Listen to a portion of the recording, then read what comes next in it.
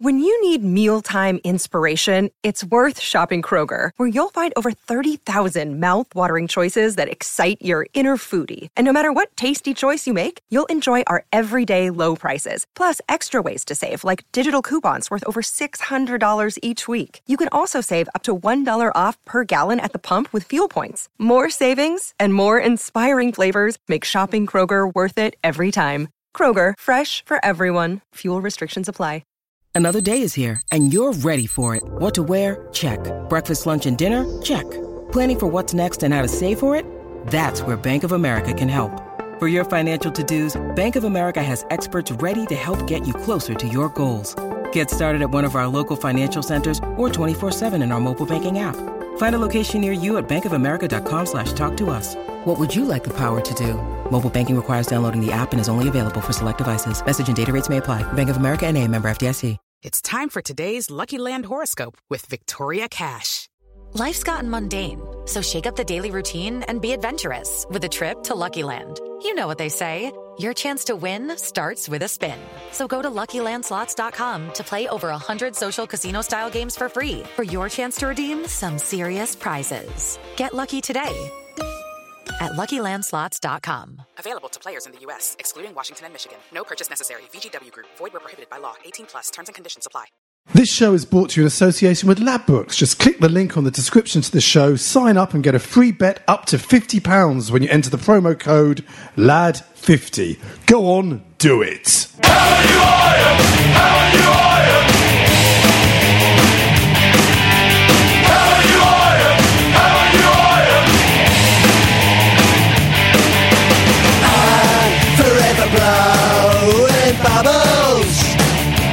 Hello and welcome to Stop Hammer Time. My name's Phil Whelan and with me this week it's Jim Grant. Good evening. Hello, Jim. Hello. Everything all right with you? Yeah, not too bad. Bad journey up? Yeah, slightly stressy journey up. Yeah. They've stopped calling leaves on the line now. Oh, right. What do they call them now? It's conditions uncongenial to rail travel. Uncongenial? Oh, well, I think that was what the driver on one of the trains. Is Oscar Wilde in charge of the he fancied himself as a wordsmith. He was... he cheered. He did a little inward cheer when we were held at a signal. And how could you tell if it was inward? Well, he was inwardly cheering, and then he expressed it expressionistically. He went hurrah over the tannoy. Right, hurrah! We're moving. Hurrah! Right, blimey. Yeah, but I thought you might have meant that cheer just to yourself, and you might have let that out. Possibly, yeah. He had a bit of personality plus. Yeah, he did. Yeah, I liked him. He endeared himself to me. I took an internal flight in Australia once, and when we landed, the captain sort of came on the intercom and went... phew, these things are difficult to get down. Anyway, we'll be taxiing to which is very funny. Also joining me this week, it's great to have him back. He was here a couple of weeks ago. Jim, you won't know that you weren't here. It was during that time when you were away supporting Chelsea. Right. Yep. You changed allegiance to another team. I flip-flop. Flip-flop, yeah. That. That's right. Yes. But you were away, so we had this guest with us. He is the author of Nearly Reached the Sky, the book of anecdotes and reminiscences and essays and pieces of writing about our time at Upton Park. Well, principally his time at Upton Park, but that is also our time at Upton Park because those time periods coincide, as they will with many people, except everyone.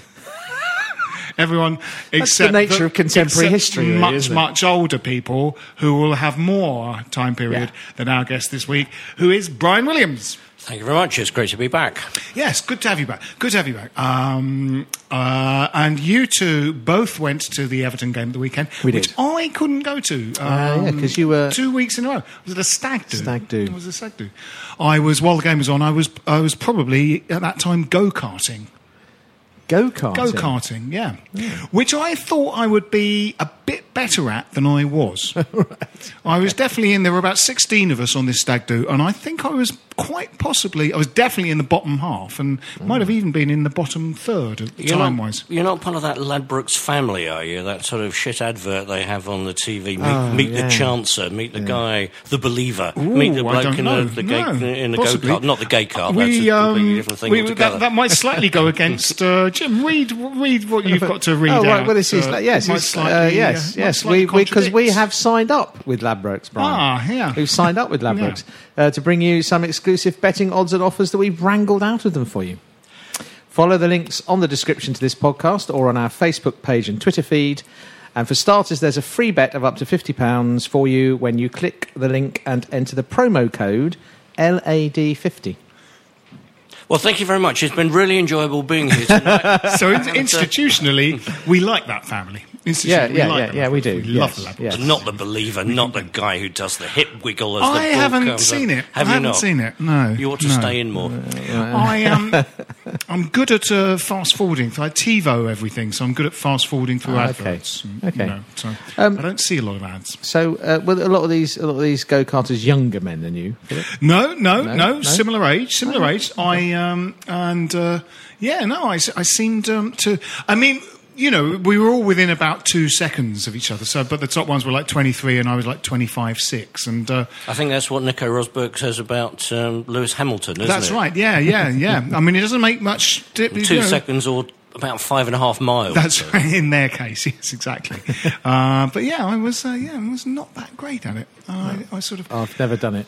I think I sort of was getting the hang of it. Well, why don't you give up go-karting and take up refereeing? Because you possibly couldn't do any worse. Oh, he was just... Yes. I don't know what was going on. It was... He felt... It was amateurish, really.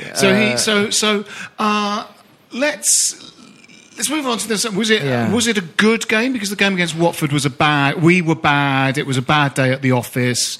Was this a good performance? This was a much better day. So it was a good performance. Yes, I thought it was, and I thought it was quite a decent game. Actually, it was a decent game.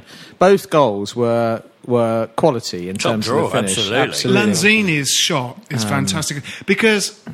You know he means it because he started running away to celebrate when it's about 3 or 4 yards away from the goal. He absolutely knows it's going in. It was a peach of a finish. Really, really good. He had about a square foot to aim for. Yeah. You see it back, you know. But the bend he puts on it, it's, you know...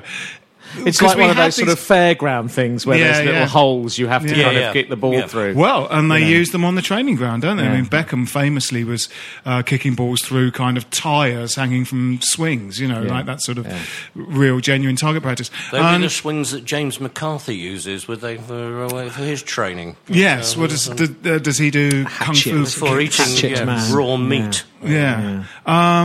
But don't get me started on that. So it was a good game. Well, we will get you started. Oh, we will get you started in a sec. So it was a good game. It was we scored in the first half. They scored in the second half. No. Both goals in the first half. Yeah. Right. I only saw. I mean, their goal came from Pyatt giving the ball away in sort of the attacking third, but. After that, it was a great through ball, it was a brilliant through fantastic ball, timing of the run, and but Lukaku because we lost it where we did, Tompkins and Reed weren't kind of set up in the way they would have been, and it left that gap. And a great ball, and of course Lukaku was always going to score. Well, always scores against us, inevitably. Yeah. But it was good. It was a good performance. Yeah, it was, and I think.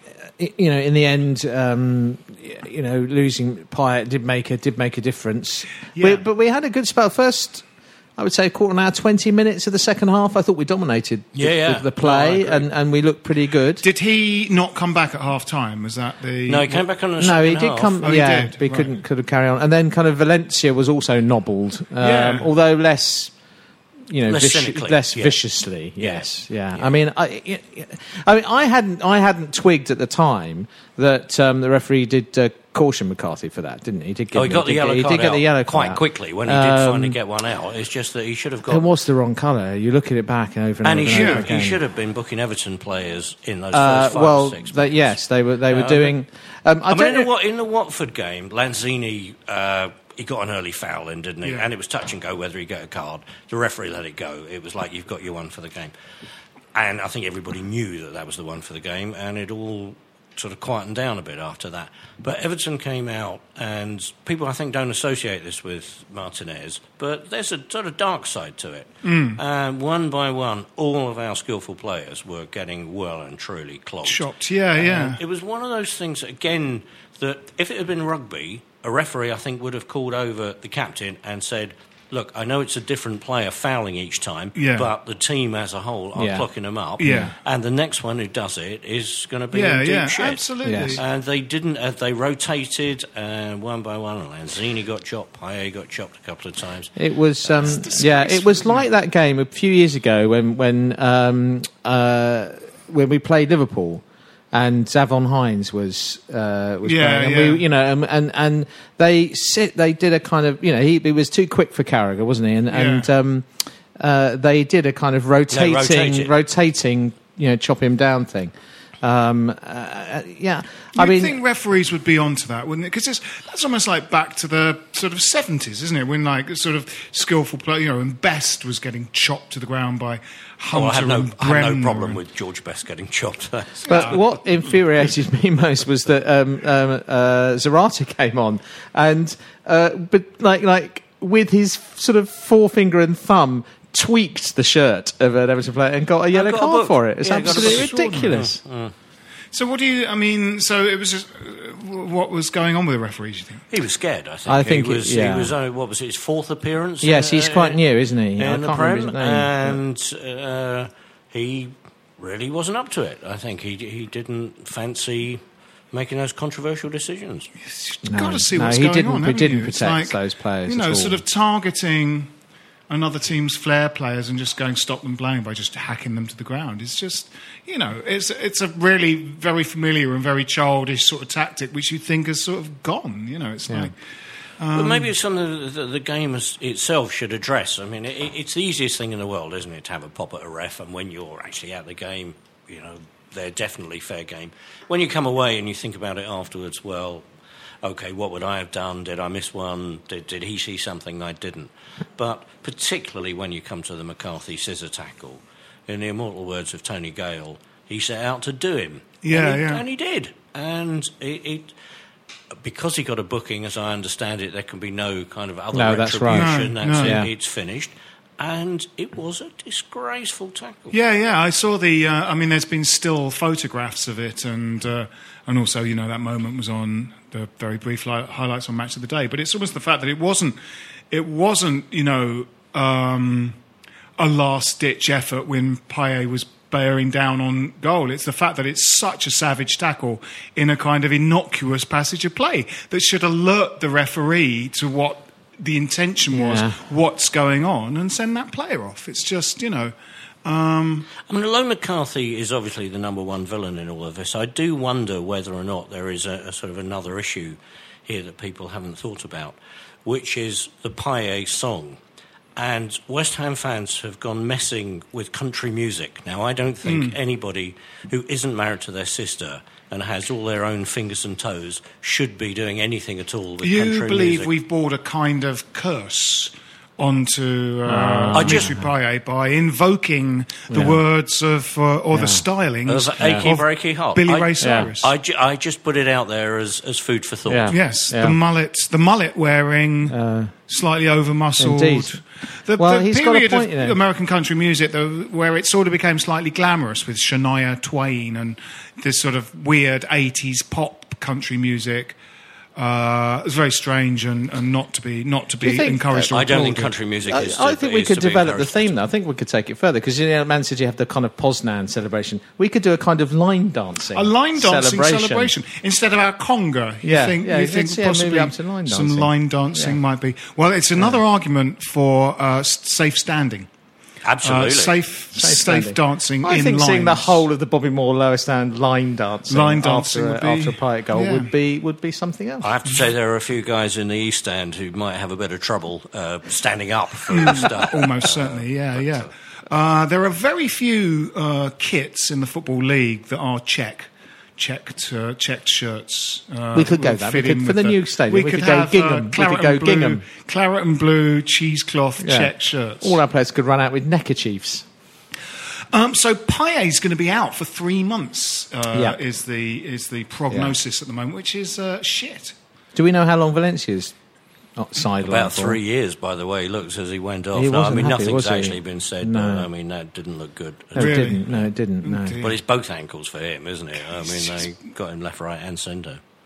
Did they? He was getting chopped up a lot, was he? Getting hacked. The one that took him out was a good hard fair tackle, but he'd had a fair bit, and of course because he is so quick and he relies so much on pace that to come back from those sort of injuries, you've always got to wonder whether or not they'll ever come back and be the player they were. That's incredible, isn't it? I mean, just why weren't there more red cards in that game, or any red cards in that game? Well, because I think the problem stemmed from the early minutes when the stick was being dished out, and the ref didn't get a grip. He set a very high bar. He let stuff didn't go. Get a grip, he let stuff go. And it was just going to carry on until somebody got a card. I mean, they did a number on Moses in particular, I thought, actually got particularly severe treatment. Who had, I think, a terrific game. Yeah, he was much better. Was he? Much better. And for both halves as well. Because it seemed like the Newcastle debut was his finest hour for a while. Well, it was, but to be fair, I think I would have looked good against Newcastle. Yeah, they really were shit. But for the first time, he looked the complete player, I think, for both halves of the game. He really did play well. Yeah, Lanzini was great. And Lanzini's terrific. He's fantastic, great. Isn't he? Yeah, and hopefully he can step up. I think Zarati's going to get more game time. Zarati again, I thought, was quite held onto the ball a little bit in situations on the edge of the box, where he was always looking to try and find an opening to shoot rather than get his head up and look for a slotted pass. Do you not think he's the opposite of an impact sub? He plays better when he starts. It's not like he's got to prove in 20 minutes that he's a world beater. Yeah, if you might be right about that. If he's got a bit of time on the pitch, he really does look the part. Yes. Yeah. There was a certain manager who didn't rate him very much, wasn't he? What was his name? A tubby chap, I seem to recall. No. He's probably doing well where he is now. I'm sure, and I wish him well. I really do. I hope whichever club he's with now prospers. Well, what I heard about him is he never took a team down. So I think he's probably somewhere, like comfortably mid-table, possibly in the Spanish La Liga. Quite possibly. Where I think he said he deserved to be, I think, was his Real Madrid. I think he thought he could, or Bayern Munich. I'm gonna push this out there, but James McCarthy, Jim and I will fight you. We're going to fight you.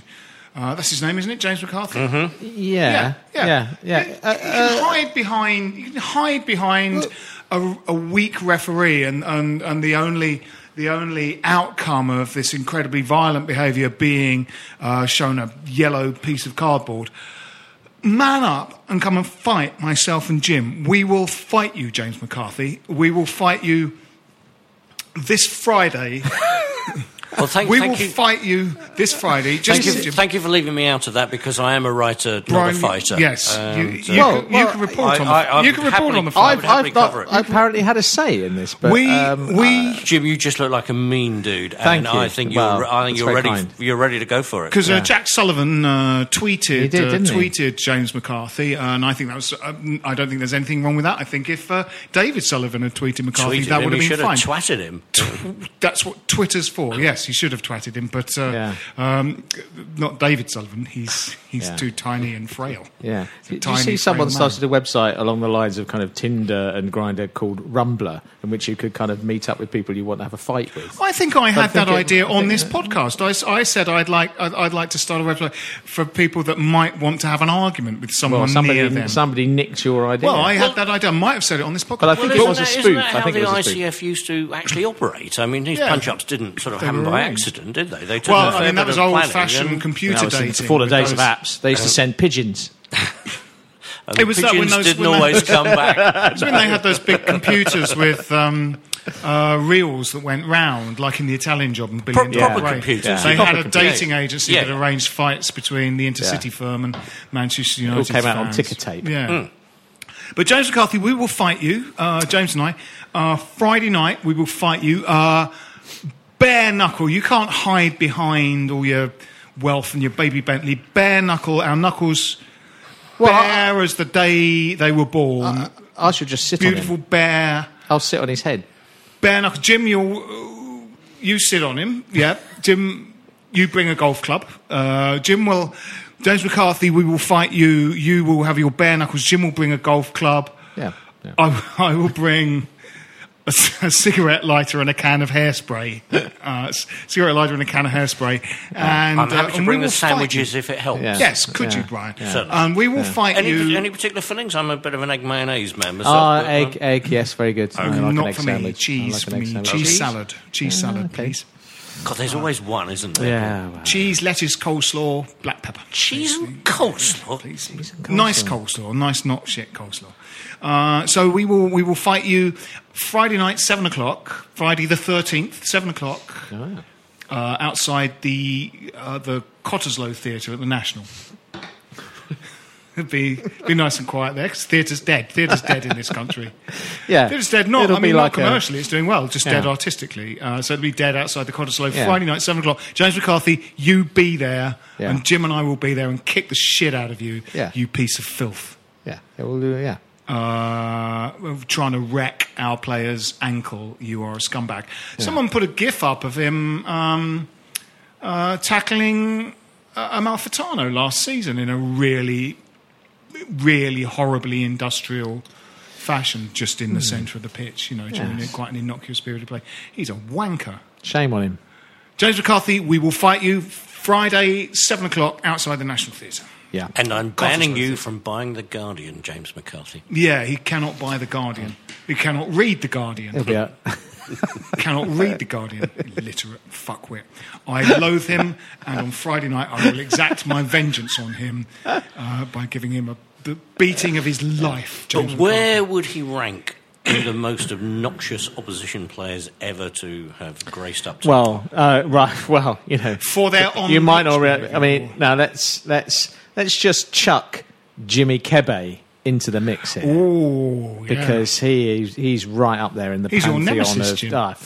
He's the anti-Jim. You used a very rude word about him. I did. You called him a cunt. Yes. You did. I did. On the podcast. Yeah, it happened. After his sock rolling. Incident. With the Saintly Jack Collison. Oh, yes. Saintly Jack Collison. He got the Saintly Jack Collison sent off, didn't he? Yeah. He did. Sent off. I read a very good article. They took him off on a stretcher just for old time's sake. He was sent off, but they stretchered James Collison off just because that's how he was used to leaving the pitch generally. Yeah. They wanted him to feel at home. Yeah. His bed at his home is a stretcher. It's one of those orange plastic stretchers. Stretcher, just because that's what he's used to. That's right. Yes, he wrote an article. He's doing sports journalism, isn't he? So I think that is sort of practice. That was his dissertation. Yeah, because it was pretty kind of urbane, wasn't it? And it was good. Quite erudite. No, it was good. Yeah, it was. It's a damn fine glue, that erudite. It will stick is, absolutely anything. Yeah, absolutely. Yeah, the astronauts used it, didn't they? Yeah. So yes, that was so Jimmy Kebe. Any others in the Hall of Shame? Well, there must be loads. Let's invite people to post them on the Facebook group. Who are your most loathed opposition players? I always hated Shearer. I've got to say. For his Mr. Elbow shit. Just everything about him I detested. You should really, and because he was very talented and scored some great goals, you felt you should have kind of liked him and respected him, but I just couldn't find it in my heart. The protection he got from referees, elbowing people all over the place, was outrageous, I used to think. And he's just a mealy-mouthed shit. Can I throw Johnny Giles in here? Alan Clark, Mick Jones. Oh, Alan Clark. That whole of that Leeds team were despicable, weren't they? Yeah. Well, they were filthy, weren't they? Vinnie Jones, but he was more pantomime villain than villain, really, I suppose. I mean, there's obviously the ones for their off. Trevor Stephen. I really that's just a personal. Going back to old Everton. Fair play. I like that. Somebody can pick out Trevor Stephen and hold a grudge. No, I do like somebody who can really pick on someone like Trevor Stephen. He played for that really miserably dour Everton team. Again, always used to. I hate the way we can. I'm beginning to hate Everton. I might write a poem about how much I hate Everton. Actually, do beginning to hate Everton. We just never bloody beat them, do we? No. That's why that penalty shootout was so sweet. Yeah. Yes, I had someone. Go and chew some fucking toffee. I hate them.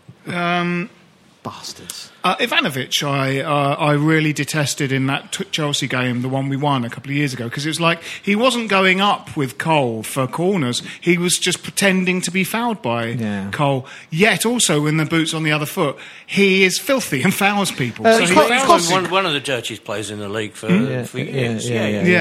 Costa's obnoxious, isn't he? Yes, really obnoxious, but hasn't really kind of manifested that obnoxiousness that much against us, I wouldn't say, but just generally, broadly speaking, is horrible. Yeah, he is. Yeah, he is pretty horrible. Yeah. I mean, 1-1 still. You know, we've played 12 games, we've won half of them, so you can't really kind of argue. Yeah, that. I think so. I think you know, they're a bogey team. Objectively, you could probably say it was a fair. I came away thinking personally that we'd sort of edged it. Really, we played slightly the better football. Created slightly the better chances. Well, the stats suggested that as well. Yeah, I more possession, more shots. But one or two. But I think there was kind of mixed views coming away. Some people thought, "Oh, that was a decent point." I kind of felt it was 2 points dropped on the day, really. But you know, they were there for the taking, weren't they? They're not a great side. I thought they did. I was surprised how unambitious they were. Actually, they looked like they'd settled for the draw pretty much for the whole of the second half. It felt to me, whereas I think we had a go for 20 minutes, and then I think everybody more or less settled for decided it. Enough was enough. Yeah, it was a shame that Reed's header didn't go in, of course. Yes, that was a good chance. He probably should have done a little bit better with it. I think, I mean, it's difficult, isn't it? But he was good. I mean, it was good to have Reed and Tompkins back. It made a difference, I think, to Tompkins' game. He had a good game on the whole. They were both caught out with the goal, but I think it was just a great piece of football. Well, I think Tompkins has been terrific all season, hasn't he? I know. He had a shocker at Watford. Well, I know he had that slip-up at Watford, but would you say... Well, it was bad throughout the game. The slip-up was... Yeah, he didn't have... I mean, he just was off it a little bit, you know. I don't know whether it was sometimes... I think they were both off it a bit. The whole team wasn't what I was more surprised about Tompkins was actually the Ginger Palais against Watford, because you thought that would be one game where, rough and tough... couple of centre forwards up against him, that he would be in his element. Yeah, you would have thought but he wasn't. And their movement's so good, Brian. Their movement. So I mean, Deeney might be a bit of a kind of a big unit, but his movement's terrific. He's he's not a kind of goal scoring attacker, but he is quite an impressive player, I think. From the brief highlights I saw on Match of the Day, I mean that was difficult. He stopped the cross, but the ball. He was unable to control it because he's getting a ball kicked quite hard at Tompkins for the goal. He gets in the way of the cross, but you can't really hold him too accountable. It was soft rather than a kind of obvious howler like the Carroll. Like the Carroll one. But I don't know. I mean, I presume they would have done their research and done their work in training, but it felt they don't actually very often as pairs of centre halves come up against two forwards these days, do they? No. It's quite unusual. So whether or not that kind of, I think they should have been prepared for that. I might have to take my share of the responsibility for that result, because I broke the cardinal rule, and I music again. I did actually back West Ham to win. I was I had a free bet for with an organisation that is not Ladbrokes, so I won't mention them today. I had a quick look at the odds. I thought I'd throw a quick accumulator together, and I saw that we were 2-1 to win away, and I thought, well, you just cannot turn those sort of odds down. So I didn't, and as a result, we lost. So I would just like to apologise to every single West Ham supporter listening to this, and I promise I will never, ever, ever back West Ham to win again. Gamble responsibly, that's what we're saying. Yeah. We're saying gamble like the wind. Yes. And that's what it means. You must gamble. You must gamble, but gamble responsibly, not stupid bets. Yes. Sensible but enthusiastic gambling is what we encourage. Prodigious gambling, sensibly done, is what we encourage. Or listen to Dolly Parton. But not at the same time. Not at the same time. That's not going to work. One will jinx the other. No, okay. Well, it's like kind of a double hex, kind of. Good. Or a double D. Yeah. So, I should. We have one more week to go until the. I can't go, but it's the Pride of Irons fundraiser, Thursday the 19th of November. I'm doing a show with the quiz. So we were talking about it last week. Do you remember? Yeah. I'm still thinking I might. There's a quiz. Yeah. I like quizzes. It's at Bangers Bar in Moorgate at 7:30 on Thursday the 19th of November. It's the Pride of Irons fundraiser, and there's a Pride of Irons Facebook page. So if you just type that in, it'll come up. and all the details will be there. It's put on by Jim Dean Dolan, who's been on this very podcast. He's a very good friend of ours. Yep. And I saw him on Saturday. Did you? Yes. And Xander McWalnuts, not his real name. Only people in his inner circle, like myself, know his real name. I'm excluded. That's come as a shock for me. I'm excluded. Did it? But it's not his real name. Xander McWalnuts. Yes, and I saw Walnuts. Saw quite a few of the gang. Yes, as well, on Saturday saw Jackie and buoyant mood. Yeah, actually, very cheery, very cheery. Yeah, people felt it was a good game. Yeah, I think so. Good. Yeah. So, Brian, have you had your appointment yet at the for the new stadium? You're very anti the new stadium. I am very anti the new stadium. Very anti. Funnily enough, they keep ringing up my wife and inviting her to come because she too is a season ticket holder. Yeah. And so Di has been invited any number of times to go and pick her seat, but funnily enough, I've not had the call. Wow. And I'm not taking this personally. You can take the Olympic Stadium and stick it up your arse, as far as I'm concerned. But anyway, Di will be there. Right. Does that mean you are eschewing the Olympic Stadium? You're not going to go? It's a family conversation that is being held at the moment. Right. And I suspect I probably... I mean, I think, broadly, I suppose, I am in sympathy with you. I mean, I've not been really 100% in favour of this whole thing from the word go. No.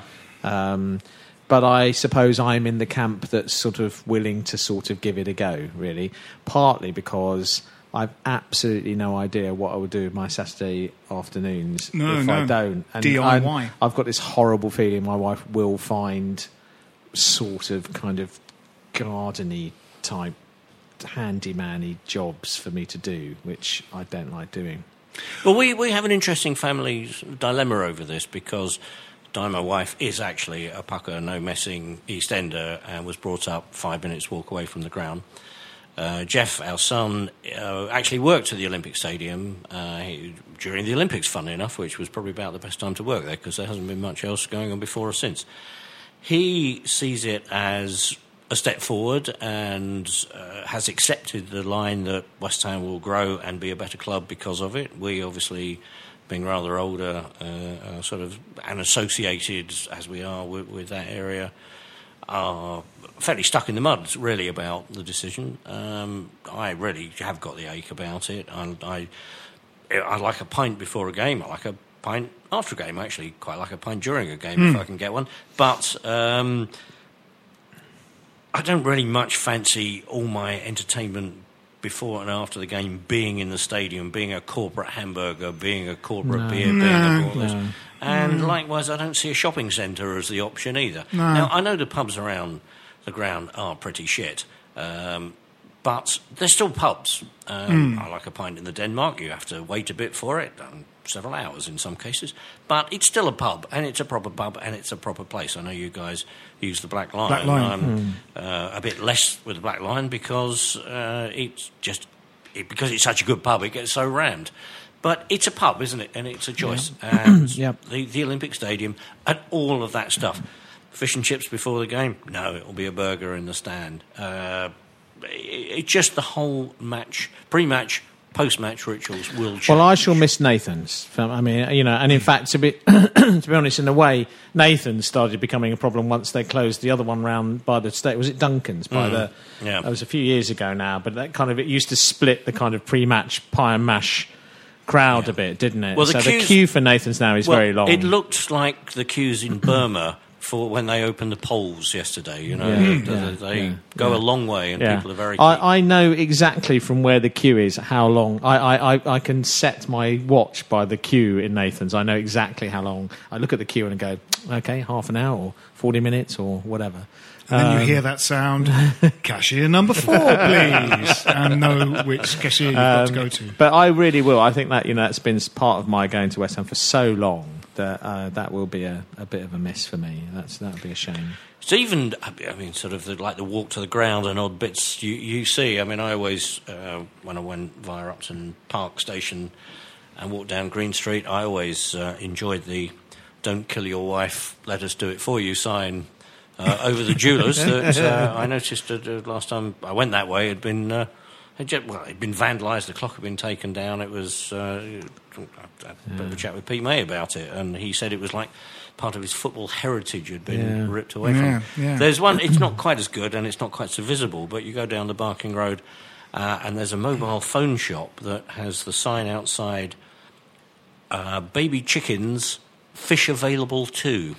Now, quite what that all means, we've never been in to find out, and I don't really want to know. No, but I do. It's not another business by the £1 fish man. Was it £1? He was in Queen's Market, wasn't he? Yeah. The £1 fish. If it is, he's branched out into mobile phones and into chickens, but he's kept the chickens and the fish as well. And you're not going to see that in Stratford, are you? No, you're not. No, some kind of a cable car type like that thing Boris got stuck on that they built for the Olympics. Some kind of system from the Black Lion down to the stadium would be good. Boris is a hammer. Don't get me started. Boris is a hammer. No. God. There was that picture, wasn't there? In the Boris should be hit with a hammer. Yes, absolutely. It would spring off his bouncy hair or get lost in it. I once saw him whistling past the Not if you use the kind of claw end. No, the claw that hammer. That would be more effective. Yeah. Or the I saw him hammering past the Guardian building down Farringdon Road when we were still there on his bike once, and I just wished I had a stick about my person to stick it in his front wheel. Spokes. Yeah. Yes. So a lot of people have had their appointments, haven't they? But because we're poor, our appointments. I'm now getting very nervous about it. I'm getting very nervous about the appointment. The closer it gets, the more frightened I am. I'm revising quite a lot. Is there a test then? Do you think it's like the citizenship test? Is it like... Yeah. Will it be like a sort of... Because I'm a real Cockney, and that puts a lot of pressure on me. I'm an actual Cockney, so there's a lot of pressure on me to get a lot of these questions right, and I won't necessarily... Yeah. Well, I won't know what a lot of the answers are in this. It might be test. Stuff about pearly kings and all sorts. They might not let me have a season. There might be questions about... You give a geezer a tenner to get a couple of pints in while you go and have a Jimmy Riddle. You come, he hands you the pints, but he don't hand you no change. Is he A having a lark? Is he A having a lark? Is he B bang out of order? Is he A having a lark? B bang out of order? Or is he C giving it all Charlie Big Potatoes and getting busy round your missus?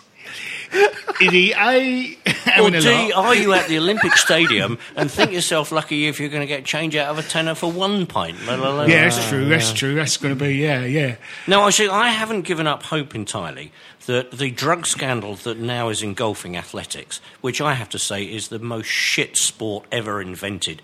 I mean, any sport without a ball, why are you bothering in the first place? But... what I am really hoping here is controversial point of... It is, actually. Controversial. Well, it's just true. I don't think even Don Peretta would argue with me on that one. Athletics is shit. We all know it's shit. I am just hoping that that Seb Coe is caught up in the drug scandal. Once it's proved that he was doped up to his eyeballs as well, like the rest of them, then all of this nonsense about I will resign if we don't have the legacy of the Olympic Stadium isn't maintained, we can actually knock it down and build a proper football stadium. And while we're at it, particularly if Brentford won't be using those pubs anymore because they're moving as well, aren't we? Why don't we get a pub on each corner like Brentford had? There is hope. Well, no, let's have 3 pubs and a pie and mash shop. I'm willing to compromise. I'm not an unreasonable man at all. Yeah. No, fair enough. Yeah. 2 pubs, a pie and mash shop, and a place that sells fish and chicken. Yeah. I took 2 newcomers to West Ham with me. I'm very much in favour of bringing new people into the family. And I took at the school I teach, we have kind of language assistants. You took James McCarthy, and I took James McCarthy. No, I took a girl called Laura from Germany, from Dortmund. And a lad called Raphael from... he comes from Brest, but he supports Lyon. And they came along and enjoyed the game.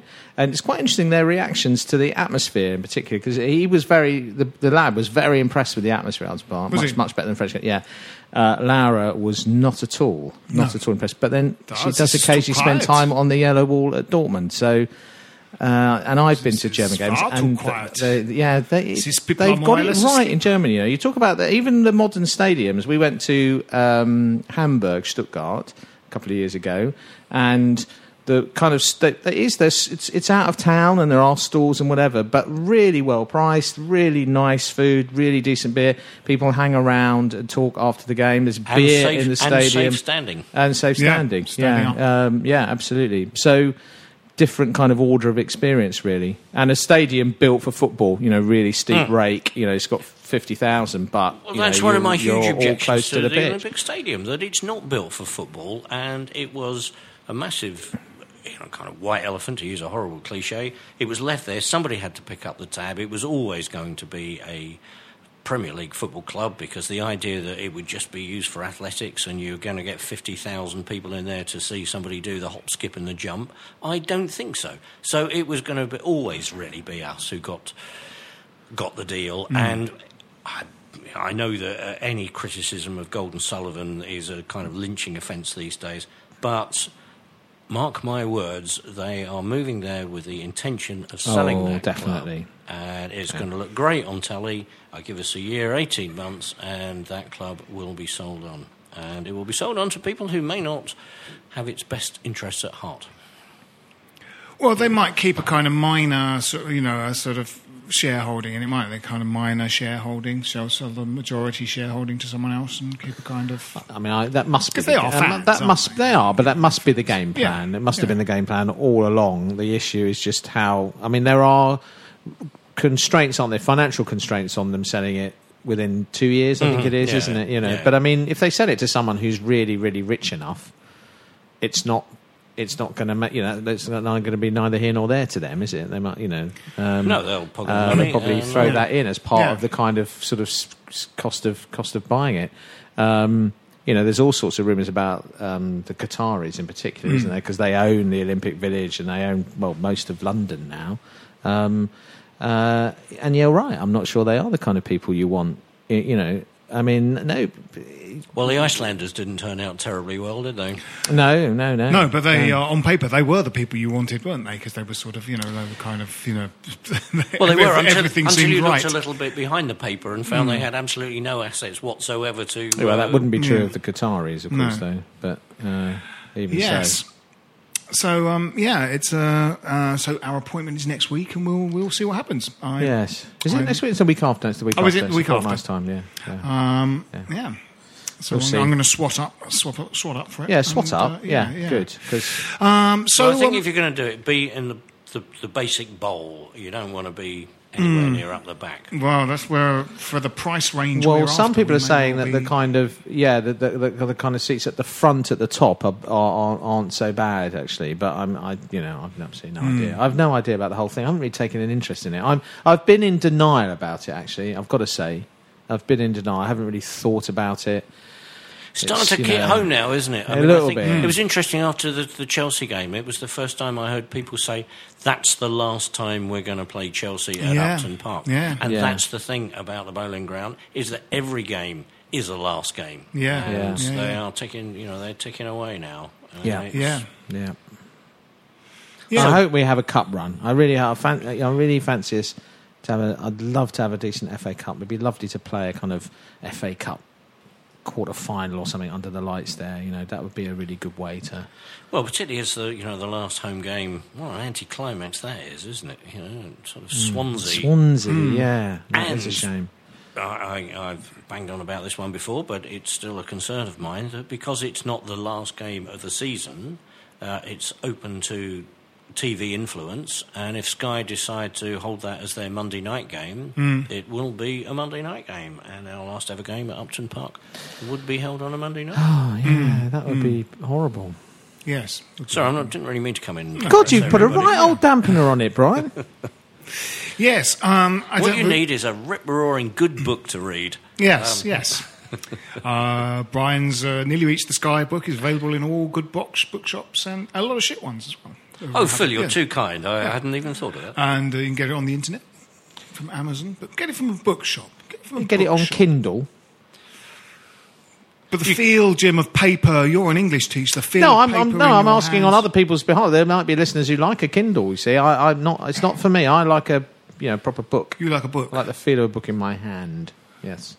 I don't sign Kindles, I will say. No, yeah. I'll sign anything else. So I've got it. I've read quite a lot of it. I read it, very good. Helps one remember, certain games. Yeah, it's great. It's an excellent read. I like it very much. You're too very good. Very good. Yes, a cup run. Well, I mean, we aren't doing great against sort of underdog, plucky underdogs. Could be the sort of the worst possible things for us, aren't they? Leicester, we played badly against Leicester and Birmingham and Watford.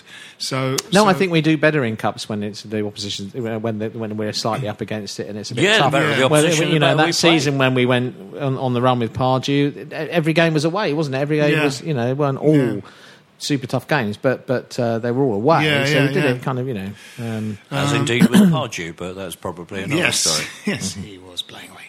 Good result for him last weekend, wasn't it? Yes, very good. He is going very well, isn't he? Yes. He obviously is a good manager. Seems at the moment to be a very good manager. Yeah. I mean, the look on his face, that game at Bolton when we were getting absolutely roasted. I can't remember if it actually was technically his last game or he hung on for a bit, but I think it might have been. I think it was, and he was a man. He really didn't know whether to stick or twist. Well, I think things had all gone wrong, hadn't it? It had all gone terribly wrong. Yeah, that on season many levels. Yeah. And talking of good books, Steve Bacon, whose book is a right good read, I think. He's clearly no fan of Mr. Pardew. Right, no. Yes, we've had him on the podcast. He has some rather harsh things to say about him. And, yes. Well, I mean, I think Pardew actually was Charlie Big Potatoes when he was talking of which, when he was possibly in his kind of second season here and maybe latterly in the first one. I think it did all go to his head a bit and sort of managing. Stevie wanted to be called the King, didn't he? Jeremy Nicholas felt the same way about it. Yeah, didn't really like him that much. Yeah. So, but. I think it's sort of early. I believe Carl Fletcher wasn't a big fan either. No. His missus really was, I think, at one point. I mean, it's early on in his career, early enough for him to sort of change somewhat, I would have thought, Once a South London spiv, always a South London spiv, is what I say. Well, yes.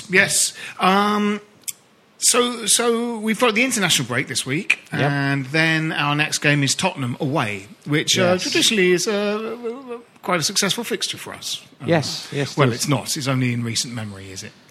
It's had its moments. Yeah. We've had some good wins there, haven't we? We've had quite a concentrated... The David Cross win. I went to another 4-1. In the era of sort of we had a bit of a ramshackle side with Steve Jones and Mike Marsh and people like that, and we won 4-1 at White Hart Lane. That was brilliant. I did take it upon myself at the weekend. I wasn't just skiving, you understand, but in the interest of research, knowing that they were our next opponents, to put my feet up and watch the game against the Arse. Yeah, I watched that, yeah. And Tottenham do look distinctly vulnerable at the back to a cross. If only we had somebody who was about 6'3" and good in the air and could get on the end of a decent cross, we might actually cause them some problems. So if anybody's out there who answers that description and would like to apply to West Ham United, then let us know. How, on the Facebook page, actually, he did come in for a little bit of stick after both Watford and Everton. How was he at the? He wasn't good at Watford, but I thought he was a bit better. Yeah. At Everton. I still think he's coming back after a long layoff. Yeah. He is not match sharp by a long way. No. And it'll be a while yet, I think, before we see the best of him. I still agree with those people, though, broadly speaking, who argue when Sakho's fit, and I'm sure this will be the case anyway. When Sakho's fit, he should be on the bench, and he is Carroll, and he should at his best coming on for 20 minutes, half an hour, as that it's impact. also about the way we're playing, isn't it? And the kind of cross that Carroll thrives on, and the one person who can put in a cross that Carroll seems to actually get on the end of is Creswell, who will stick them up there, almost kind of a touch of the up and unders, going back to the rugby theme of earlier. Yeah, you try and play that old sort of into the near post, get across the defender. He's never mobile enough to get there. That's not Carroll's game, and so. I really obviously hope for so many reasons that he does get back to his blinding best, because when he sort of puts in the performance that he always puts in against Swansea, for example, he's, this thing about being unplayable, he really is. But the rest of the team have got to give him the ball that he is going to be able to do something with. There was one moment, actually. I mean, there is this... I don't think managers necessarily... send at any level really sort of send players out saying just whack it long for the big fella, but there is a tendency for players to sort of fall back, particularly if they're under pressure, they're being pressed hard. They do tend to kind of go for that longer ball. Absolutely. Well, often. I remember Matthew Upson when Carlton Cole had, for some reason, been missing and injured for a while, but came back. I remember Matthew Upson saying, it's going to be great having Carlton back because you've just always got that release then, that long ball. And in fact, Carlton Cole was not great with his chest and his head at sort of controlling a long kind of, incendiary ball sort of coming in a big parabola sort of from over the top. But you could see that, quite unprompted, that was their thinking. That as you say, I think as if you're under pressure, there's always that outlet to a sort of a big man up front, which is it's really errant because, last season, after those couple of decent performances when he came back and the entire tactics changed to be predicated around him, people were going, but he's so good in the air, so good in the air. But Valencia's leap actually puts his head at roughly the same height as kind of Carroll's leap, but it's the fact that the man is physically big that makes them aim for him, which is completely errant thinking. It's like if someone can actually get their head to the same height as the man that's tall, then they should be in that. The slight sort of irony of that is that he's not bad with the ball on the ground, and there was a point. And he's got a terrific left foot, and he has. There was a point in the second half where, for the first time in almost the whole game, somebody played a longish through ball right to his feet, and he turned, beat a man, and put a lovely through ball in. And that's the kind of link-up play that we should be looking for from him. I think that the feet, the quickness of feet in that goal he scored away at Swansea last season, where he kind of just got the ball in the box and just made space for himself and curled it in the top corner. That was good football, and he is he's a better footballer than in a way the way he gets often by default utilised is I think he was a better footballer than Sam Allardyce gave him credit. I agree. I would agree with that. But it's going to be really interesting, isn't it? Lots of things are interesting about sort of Slav's system. One of which is how quickly our fans are going to buy into it, because there's a lot of frustration, isn't there, every week with the kind of technical game that we're trying to play. Keep the ball, don't get it forward. Allardyce wanted the ball forward quickly. It wasn't just about, with him playing the long ball, it was about get the ball down the other end and let's have the figures, the statistics in their bit of the field rather than ours. It's with the way we're playing now, it's a question of moving the ball around, looking to probe, looking to move around, a much more technical game. And it's not going down well entirely in the East End, I can tell you, which I find really disappointing. It's interesting. One of the things that I've always been so proud of to be a West Ham supporter is the knowledge of the crowd, and people know when they're watching shite and they know when they're watching something that's quality.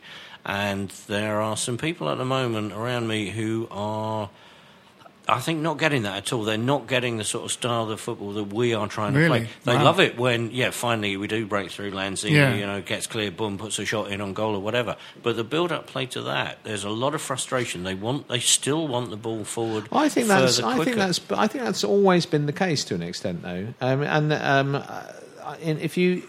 If you go back, if you actually look at some of those sort of highlights from and think back to those games in 85-86 when which is the football a lot of people hark back to, it was great, but it was also quite direct. The ball would get it was not patient passing football. We tended to look to get the ball forward quite early, even in that system, even in those. And you had the guys running onto it. That's true, absolutely. but it was a system, obviously, that suited the players. Yeah. There wasn't a whole lot of. I mean, it was direct, but it was still on the ground. There wasn't definitely. A whole lot not a lot of point leathering it up to McAvenny and Cossey to win the long ball in the air, is there? But it was on the deck, definitely, but it was quick and progressive and get forward quickly. It was. But I think then you also have to take into account the kind of sophistication and the level of the opposition that you were playing. And when you look at Premiership teams these days, with the quality of players they have in all positions and the ability to go somewhere and think, well, we can at least stop the other side scoring. To break that down, you really do have to move them around a bit. And if you've maybe got the pace and the kind of the skill on the ball at that sort of speed of say Man U did at their very peak. I'm going to cut my tongue out for saying this, but when you got Giggs going down one side and Scholes banging it around all over the place, you can play at that sort of pace. You can play that sort of football. That's very difficult for most clubs to do. Most clubs, you look at the way Everton came, for example, at the weekend, and they set up. You're not going to beat them by either lumping it forward, and for Allardyce, for all his faults, it wasn't. There was more to it than just lumping it forward. But this idea of let's play the percentages, let's get it down their end, and wait for them to make a mistake. You can wait a very long time against a lot of these clubs. Yeah. But I think teams that are really good at counter-attacking football, but also they're just good teams anyway. It's not like they're getting percentage of possession in the 30s or the late 20s. They've got possession in the 40s at least. What I think people were frustrated at under Sam was that it was just an attempt to kind of soak it up for the whole game and then try and hit them on the break with quite often a long ball. And, I'd rather be impatient with us while we've got the ball rather than impatient with us when we haven't got it. And I think, yes, I remember, a little period of sort of sideways football starting to get murmurings at the ground last year under Sam, and just thinking, what's the matter with you idiots? We've normally got 29% possession in these games. We've got the game and we've got the ball and we're passing it around trying to sort of probe for an opening. This is, God, what do you want? And Mark Noble in particular is coming in for so much stick, isn't he? And so much of it unjustified. It's what do people want from the guy? He puts himself all of the time in a position that maybe not everybody wants to be. I thought he had a very good game Saturday. He did. Do you think this is more in social media than at the ground? Or no, I think there's a lot of perhaps it's there's none of it really where we are. Maybe it's just peculiar to the East Stand. Yeah, I don't think there's all that much dissatisfaction. No. Obviously it was Chelsea, but I thought the atmosphere at the Chelsea game was one of the best atmospheres of the last 5 years. It was rocking. It was really kind of, approaching the good old days in terms of kind of enthusiasm and intensity. So anyway, the next game is Spurs away. I mean, they like you said, they did look vulnerable at the back, but I mean, I think they're coming into. They look good to me now. They look good. Yeah, they've got a lot of energy. They'll have had a good long layoff to recharge their batteries. They're young and pacey, settling into a. You can now start to name his 11, can't you? I think he's a good manager, that guy. The young midfielder that's got called up recently is Ali. He looks good. Quite good. Because Lamella got himself a yes, booking, he's suspended. He's suspended. That's useful, I think. But Dembele is looking a bit like the player like he was a few years ago. So. Yeah, I don't know. I think it's one of those kind of one-off. It's always intense. Yeah. It's always a derby. We always get in their faces. I think Noble will get everybody up for it.